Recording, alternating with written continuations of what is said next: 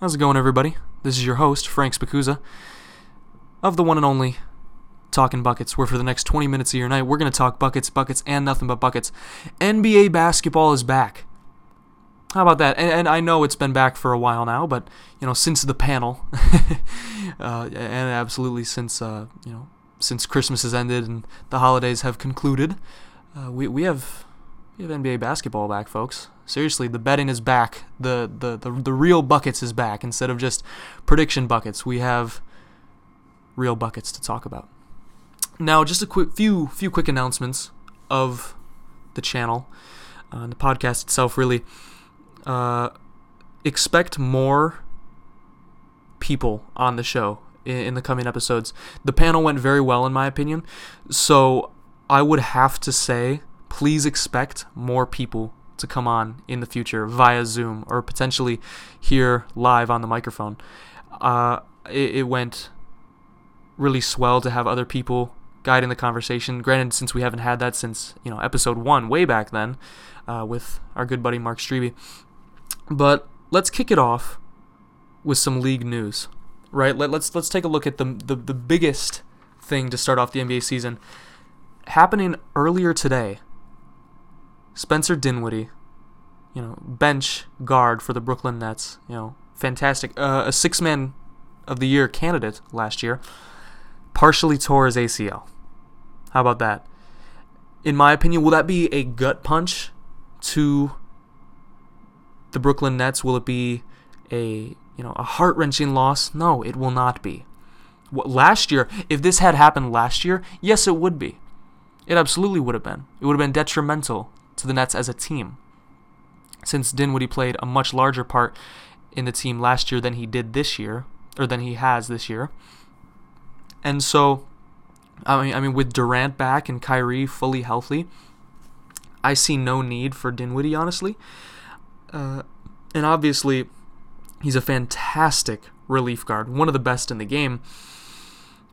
But honestly, with the amount of scoring they have, with the amount of potential the Nets have this season, I don't really see this as much of a loss. And they also have plenty of time to pick up a new man, to make some trades.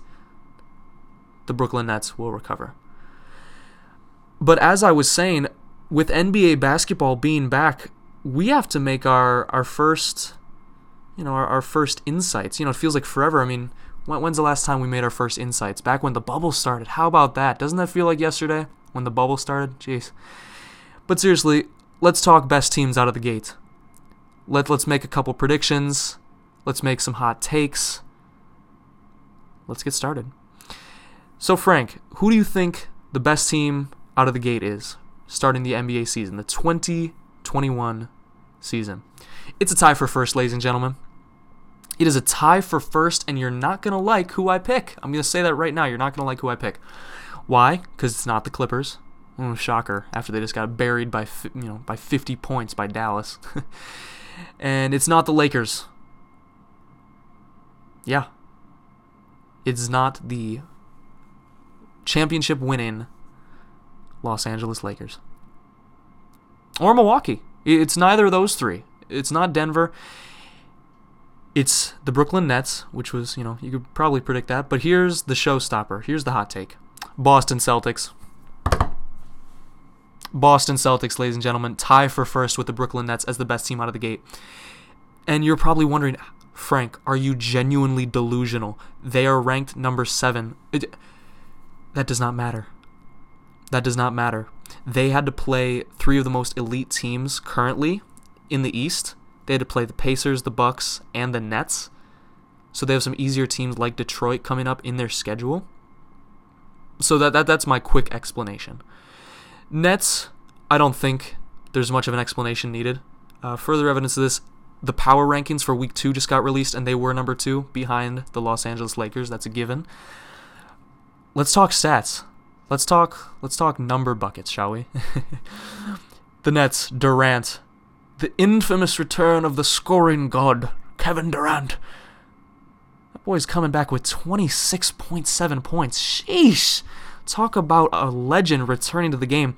Also coming off of, 4.5 rebounds and 3 assists. Those are already all-star numbers.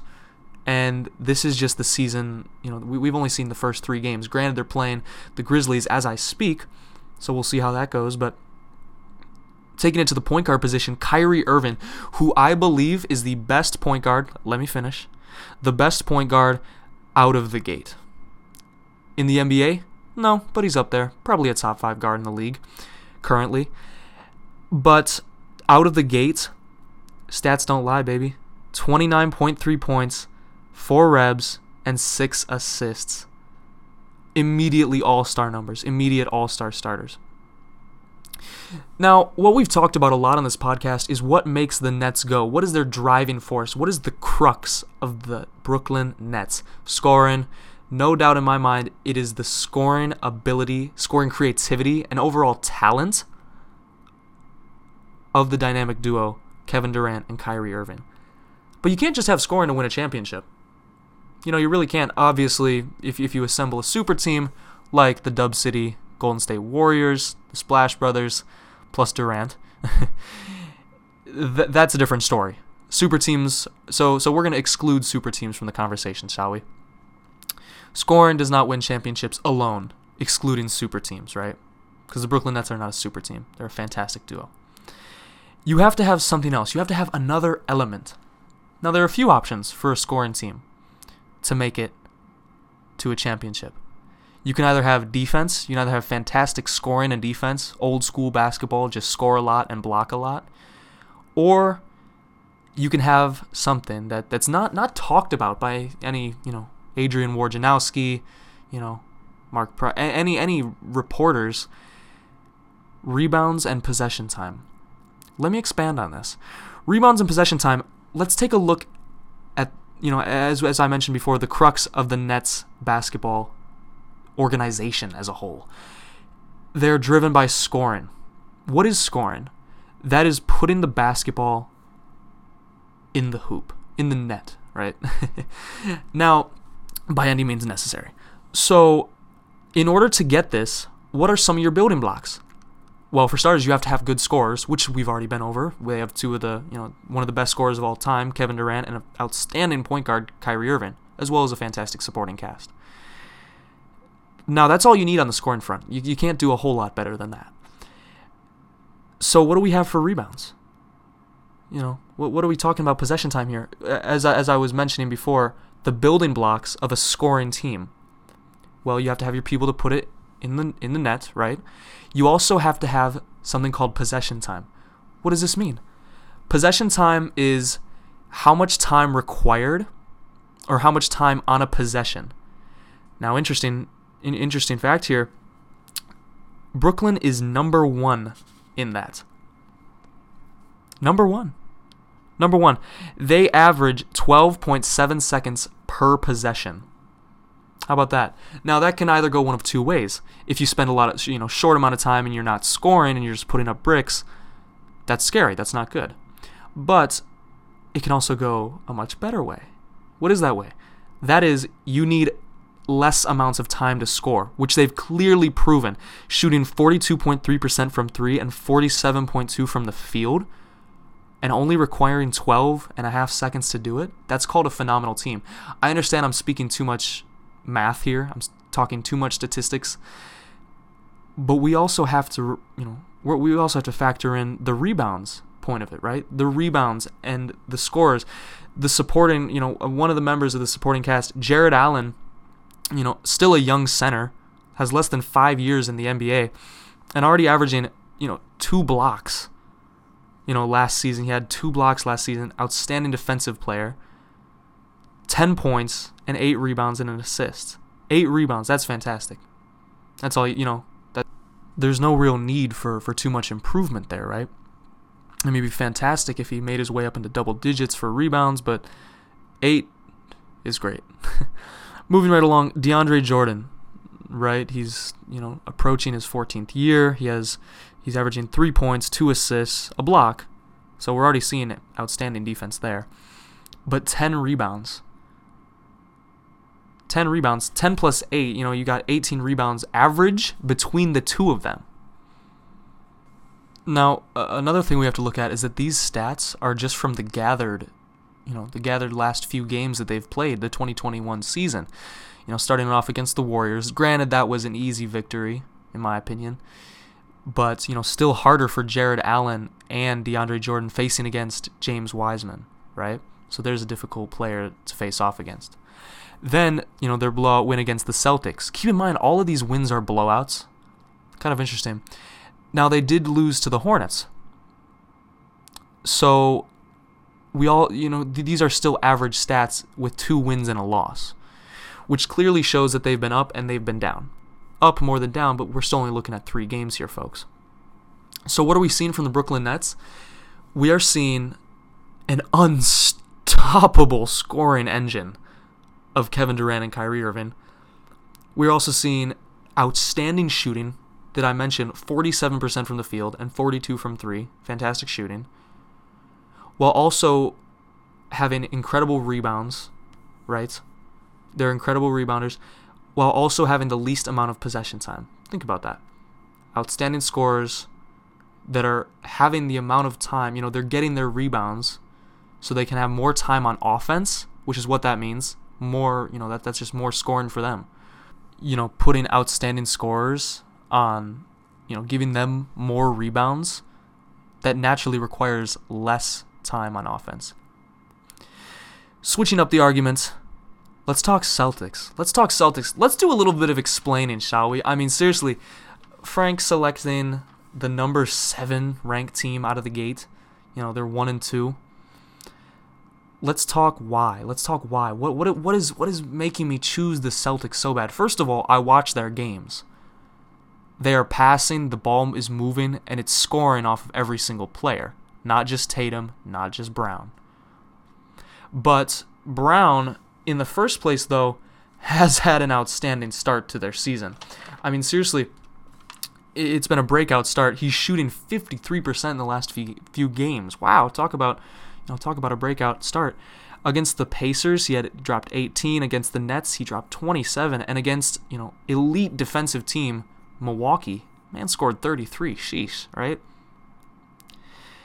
Now, let me explain the Celtics. The Celtics win against the Milwaukee Bucks. Now, some might say, oh, they only won because of, Tatum's bank shot at the end. Not true. Look at the final score of the game, ladies and gentlemen. Seriously, take a look at it. They won 122 to 121. Also, props to the Bucks. Look at them. Made it to the 4th in power rankings while being 1-2. But seriously, 122 against elite, former Defensive Player of the Year Giannis Antetokounmpo, all-defensive Brook Lopez, and 2 times all-defensive Jrue Holiday. Now, to pull off a win against a defensive team like that, but it's not even just the win, it's the dropping of 122 points on the Bucks' noggins. How do you pull that off? You pull that off with a supporting cast. This is one of the reasons why I selected the Celtics, just because it wasn't because of the outstanding start for Jaylen Brown. Obviously, that was a major contribution, and Jason Tatum being Jason Tatum. But let's take a look at their supporting cast. The 3 T's, the Teague, the Tice, and the Thompson. This has been an outstanding supporting cast for the Celtics, especially in the game against Milwaukee, which I believe should have been the Bucks game, but let's take a look at these stats. An explanation for the loss against the Nets. First of all, the Nets are an outstanding team, defensive as well, with Jared Allen and DeAndre Jordan, really doing it all for rebounds and defense. But Teague's stats against Brooklyn, 0 buckets, 1 rebound, 2 assists. Against Milwaukee, 19 points, 2 steals, a block, 4 assists, and 3 rebounds. That tells you that, who's this man's Jeff Teague? Just got traded from the Wolves. He's a no-name player, yet he's still able to drop bombs on an outstanding team like the Bucks. What does that mean? It means that the chemistry, the passing, and the overall coaching format of the team, let's keep it plain and simple, it works, and it's working well. And I have no doubt in my mind that they're going to win the next several games in their lineup, since they just had to play the Pacers, the Nets, and the Bucks. Very difficult teams to play against. Granted, they have, some easier games in the lineup coming up, so that should work well for them. But seriously, then moving on to Tease, dropping 2 buckets, 5 rebounds, 3 assists against Brooklyn. But then suddenly against Milwaukee, 10 points, 3 assists, 3 rebounds. Again, that's simply their model plan working the way as it should be. Tristan Thompson against Brooklyn, 8 points, 0 assists, 8 rebounds. Then all of a sudden against Milwaukee, 12 points, 1 assist, and 8 rebounds. I understand I'm speaking sheerly statistical here, but when you have a team, first of all, I understand I mentioned it before, but outstanding move to sign Tatum for the max. He's been playing his socks off to keep it PG. Second of all, depth works, right? Because here's the old school way of basketball thinking. Put a superstar on a team, put him with another superstar or two, depending on how good they are, and you win games. You have good coaching, you have decent bench players, you win. And that's been pretty accurate. Now, I'm not going to go on to a rant about the Miami Heat, but they took it to the finals. And they played quite well against the Los Angeles Lakers. Who's their star? Jimmy Butler. Not even a top 10 player in the league, in my opinion. Top 20? Sure. But is he an all-star? No, he was not an all-star. Who's their other dude? Bam Adebayo. In my opinion, yeah, he's an all-star warranted player. Jimmy Butler and Bam Adebayo are all-star reserves. They're misfits. They're not meant to be leading a team, but there they were. Taking Kelly Olynyk, what's his name, Goran Dragic. They're taking these dudes to the finals. Duncan Robinson, Tyler Hero, who in my opinion is mentally overrated. I mean, seriously, plenty of delusional fans. And I knew I said I wasn't going to go on a rant, but these Tyler Hero fans, they would not trade prime Michael Jordan for Tyler Hero. Well, that ends that rant. But we've seen this model work before. And we are seeing it reloaded. We are seeing it replace. So take the Miami Heat, replace Jimmy Butler with Jason Tatum, right? Replace Bam Adebayo with, Jaylen Brown. That's more points, that's more assists. And also keep in mind, the Celtics are missing something. Who is that? Their all-star starter, Kemba Walker, is not playing. You guys need to realize this. He's not playing. He's injured. He's literally injured. Their all-star, their best player on their team, arguably, is gone. And they still managed to put up 120 points against the Milwaukee Bucks. Kind of interesting. Will we see them take it to the finals? What am I thinking? I tell you, folks, it's up in the air. The 3 best teams in the East right now, in my opinion, number 1, you have the Nets. Number 2, you have the Bucks. And number 3, you have the Celtics. Might be a little scuffed, and it's probably too early to talk about that, but that's my list.